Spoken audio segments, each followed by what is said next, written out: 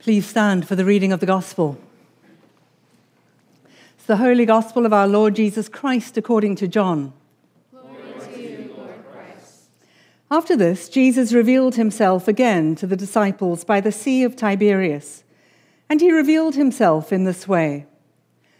Simon Peter, Thomas, called the twin, Nathanael of Cana in Galilee, the sons of Zebedee, and 2 others of his disciples were together. Simon Peter said to them, "I'm going fishing." They said to him, "We will go with you." They went out and got into the boat, but that night they caught nothing. Just as day was breaking, Jesus stood on the shore. Yet the disciples did not know it was Jesus. Jesus said to them, "Children, do you have any fish?" They answered him, "No." He said to them, "Cast the net on the right side of the boat, and you will find some." So they cast it, and now they were not able to haul it in because of the quantity of fish.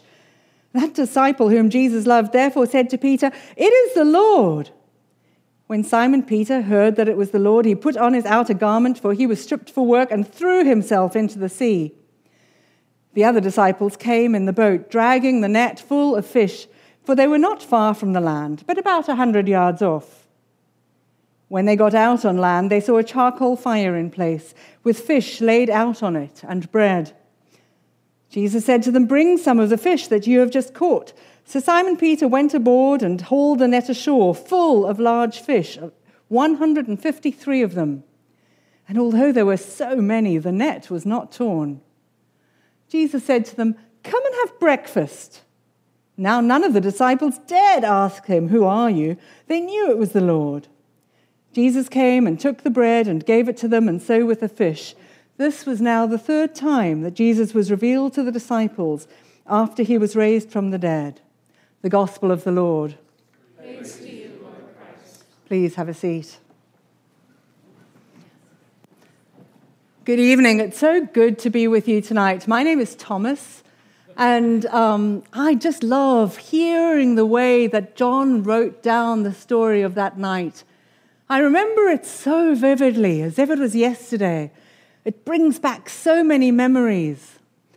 That night, which happened just a little while after the day when I had gone and I had put my hand in Jesus' side. Oh my goodness, and he felt so warm and so alive. And although now, since then, we'd seen him twice, and he'd seen the women and that couple of disciples on the road to Emmaus, a lot of the time he wasn't really around, and to be honest, we didn't yet quite understand what was next. Peter, of course, could never sit still for 2 minutes, and so it was Peter who said, "Okay, I'm going fishing. I'm getting out of here. I'm at least going to provide some fish for my family. I'm going down to the lake." And a number of us went with him, and we went down, and to be honest, after all that sitting around in Jerusalem, it felt so good to be in the boat, so normal. Just hearing the water, the gulls, feeling the rope in my hands. It was just felt so delightfully normal. But it was also one of those nights, which unfortunately happen from time to time, when you catch absolutely nothing. There was just nothing anyway, not even a sardine. And so we began to tell stories. Simon Peter started, and he started by reminding us of the story which he had told us once or twice before, of when Jesus had first called him.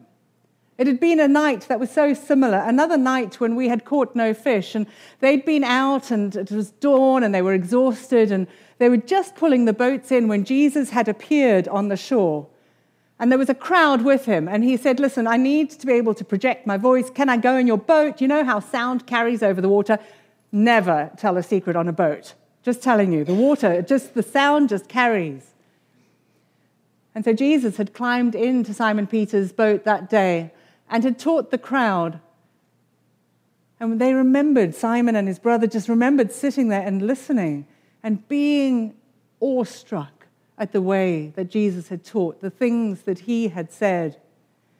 And at the end, when Jesus had finished, Jesus had that night had said, "You don't seem to have caught anything. Let's go and catch some fish." And Peter had said, there is nothing, and he'd argued, and Jesus had said, no, we're going to do it. And he went out, and put the nets down, and there was this huge catch. They had to call their friends to get the boats to both drag the nets in.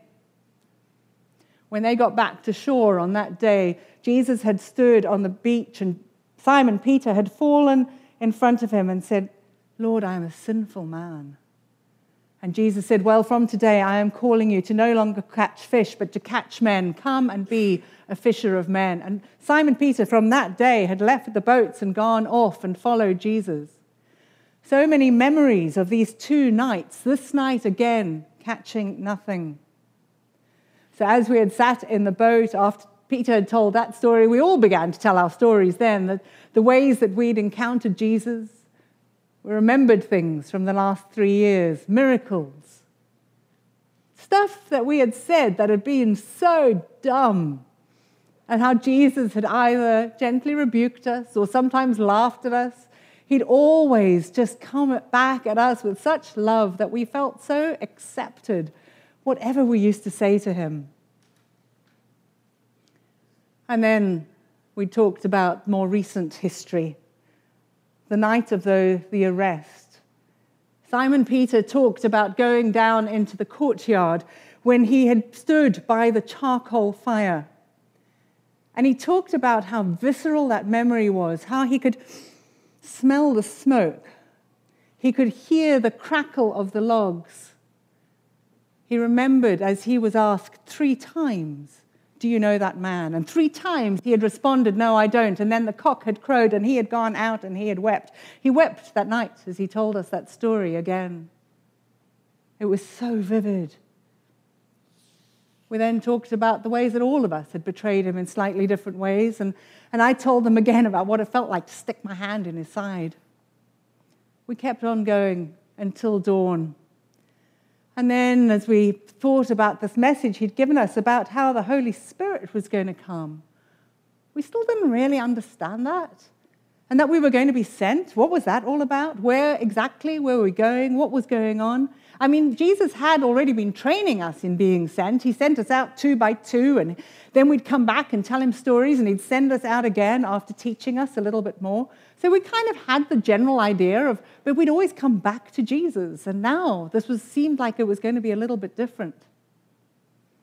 Last week, your pastor Amy talked about how we can have a hesitation to go, and how it's often in the going that we begin to understand. And that was often true while Jesus was training us. And now as we looked to this next stage, we expected it would be true again. I want to be a fisher of men. I want to go forward and tell people that Jesus loves them and that they can be a part of a community. But anyway, enough of that for the moment. I'll come back to that in a moment. But let's just go back to that morning. So there we were, and it was John, of course, who first noticed the stranger on the shore, and how the instruction came to put down our nets. And this time, you can tell the difference in Peter, because this time he didn't argue. This time he just did as he was told. I mean, Peter had changed in the last 3 years, I tell you. And we put down the nets, and suddenly there was all these fish, and we were getting them in, and then John and Peter realized, and Peter, impulsive fool, grabbed his clothes to jump into the water to swim to shore. Have you ever heard anything so dumb? I mean, we could have brought them dry to the shore in about 2 minutes, but so he kind of thrashed his way and ran towards Jesus. And by the time we got the boats up safely onto the beach, and we all started to go towards the charcoal fire, and we could then smell the smoke. And given that Peter had just been telling us, somehow there was such a lot of trauma associated with that fire. It hit us quite deeply, and I think all of us probably hung back just a little bit. But Jesus welcomed us right into a place where we had all experienced the way that we betrayed Jesus. And he invited us to come there, to feast, to have breakfast with him. Taking what had become a place of such shame for each one of us. And we began to eat. There's the old Greek philosopher, you might have heard of him, Aristotle. He says to be a friend to someone, you must eat a sack of salt together. I think over the 3 years, we probably ate a sack of salt with Jesus. We had so many good memories of meals with him. And Jesus knew just how we liked our breakfast. He knew who liked the burnt bits and who liked the raw bits and who liked it with bread. And so we had this lovely time when we began to just exhale and tell stories again. One by one, as Jesus looked at each one of us, you could see him engaging directly with people, looking them straight in the eye and just checking up. How are you doing? What's going on for you? The memory of that breakfast with Jesus is something that I hold on to so tightly. And when I remember that breakfast, there are a few things which I stand out in my memory about the way that Jesus was. First of all, he loves to relax. He loves to spend time with us around a fire eating food. When I remember that, I remember him laughing. I remember him looking at us. I remember him just loving being in community with us. And he cared about how each one of us was doing. It's almost like he wanted to reach inside me and touch my heart and hear how I was doing. It felt so tangible. And he was so practical. He knew that we'd be hungry after a long night, and he provided breakfast. I mean, isn't that fantastic? And he was very, very gentle. We were all slightly bruised still, but he brought us and invited us and met us.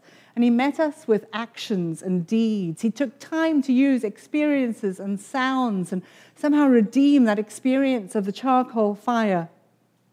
And all the familiarity for us of the sounds of the sea and the birds and the splash of the water on the boat.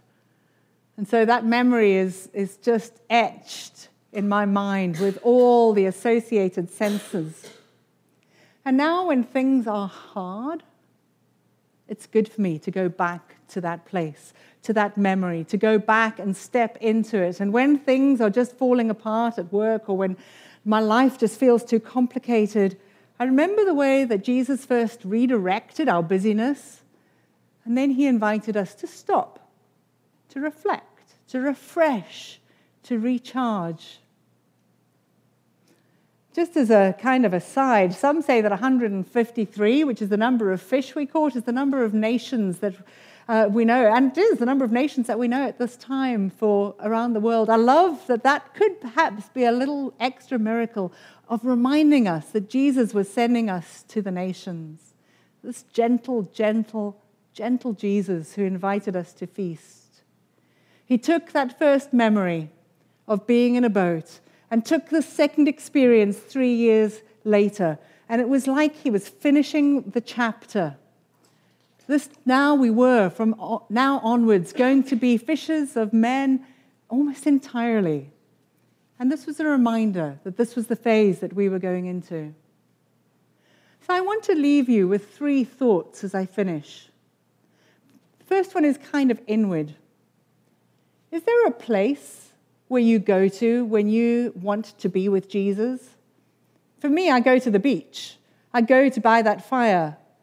But sometimes it's good to have a safe place when you need to get away and you can't get away physically from other people or your situations, maybe in your workplace or wherever you are. It's good to have a place in your mind where you can connect with Jesus, where you have encountered him in the past. Perhaps it might even be a place where you have experienced some kind of trauma or something and he's going to redeem it. But have that inward space to go. And outwardly, can I encourage you as well to keep asking him, okay, once I'm refreshed, where am I going? Amy used that phrase last week of across the street. I think that's a lovely one. Where across the street are you going to go to meet your neighbor? I'm heading down the Silk Road. I think the country at the end might be called India. That's kind of where I think I'm heading. But there are people who are very close to you who need to know that Jesus loves them. And finally, so that's a sort of inward and an outward, and I want to give you an upward challenge as well.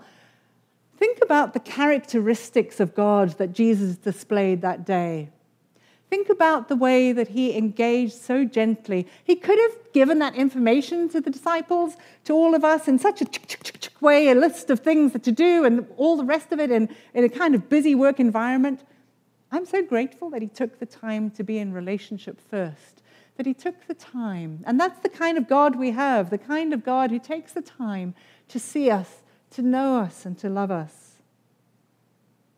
And I hope that each one of you will grow in your understanding of both what's happening inward and what's happening as you engage outward with others, but most of all in that relationship with your Heavenly Father. And so I would love to pray for you. Dear Jesus, thank you for that moment, that morning of breakfast on the beach.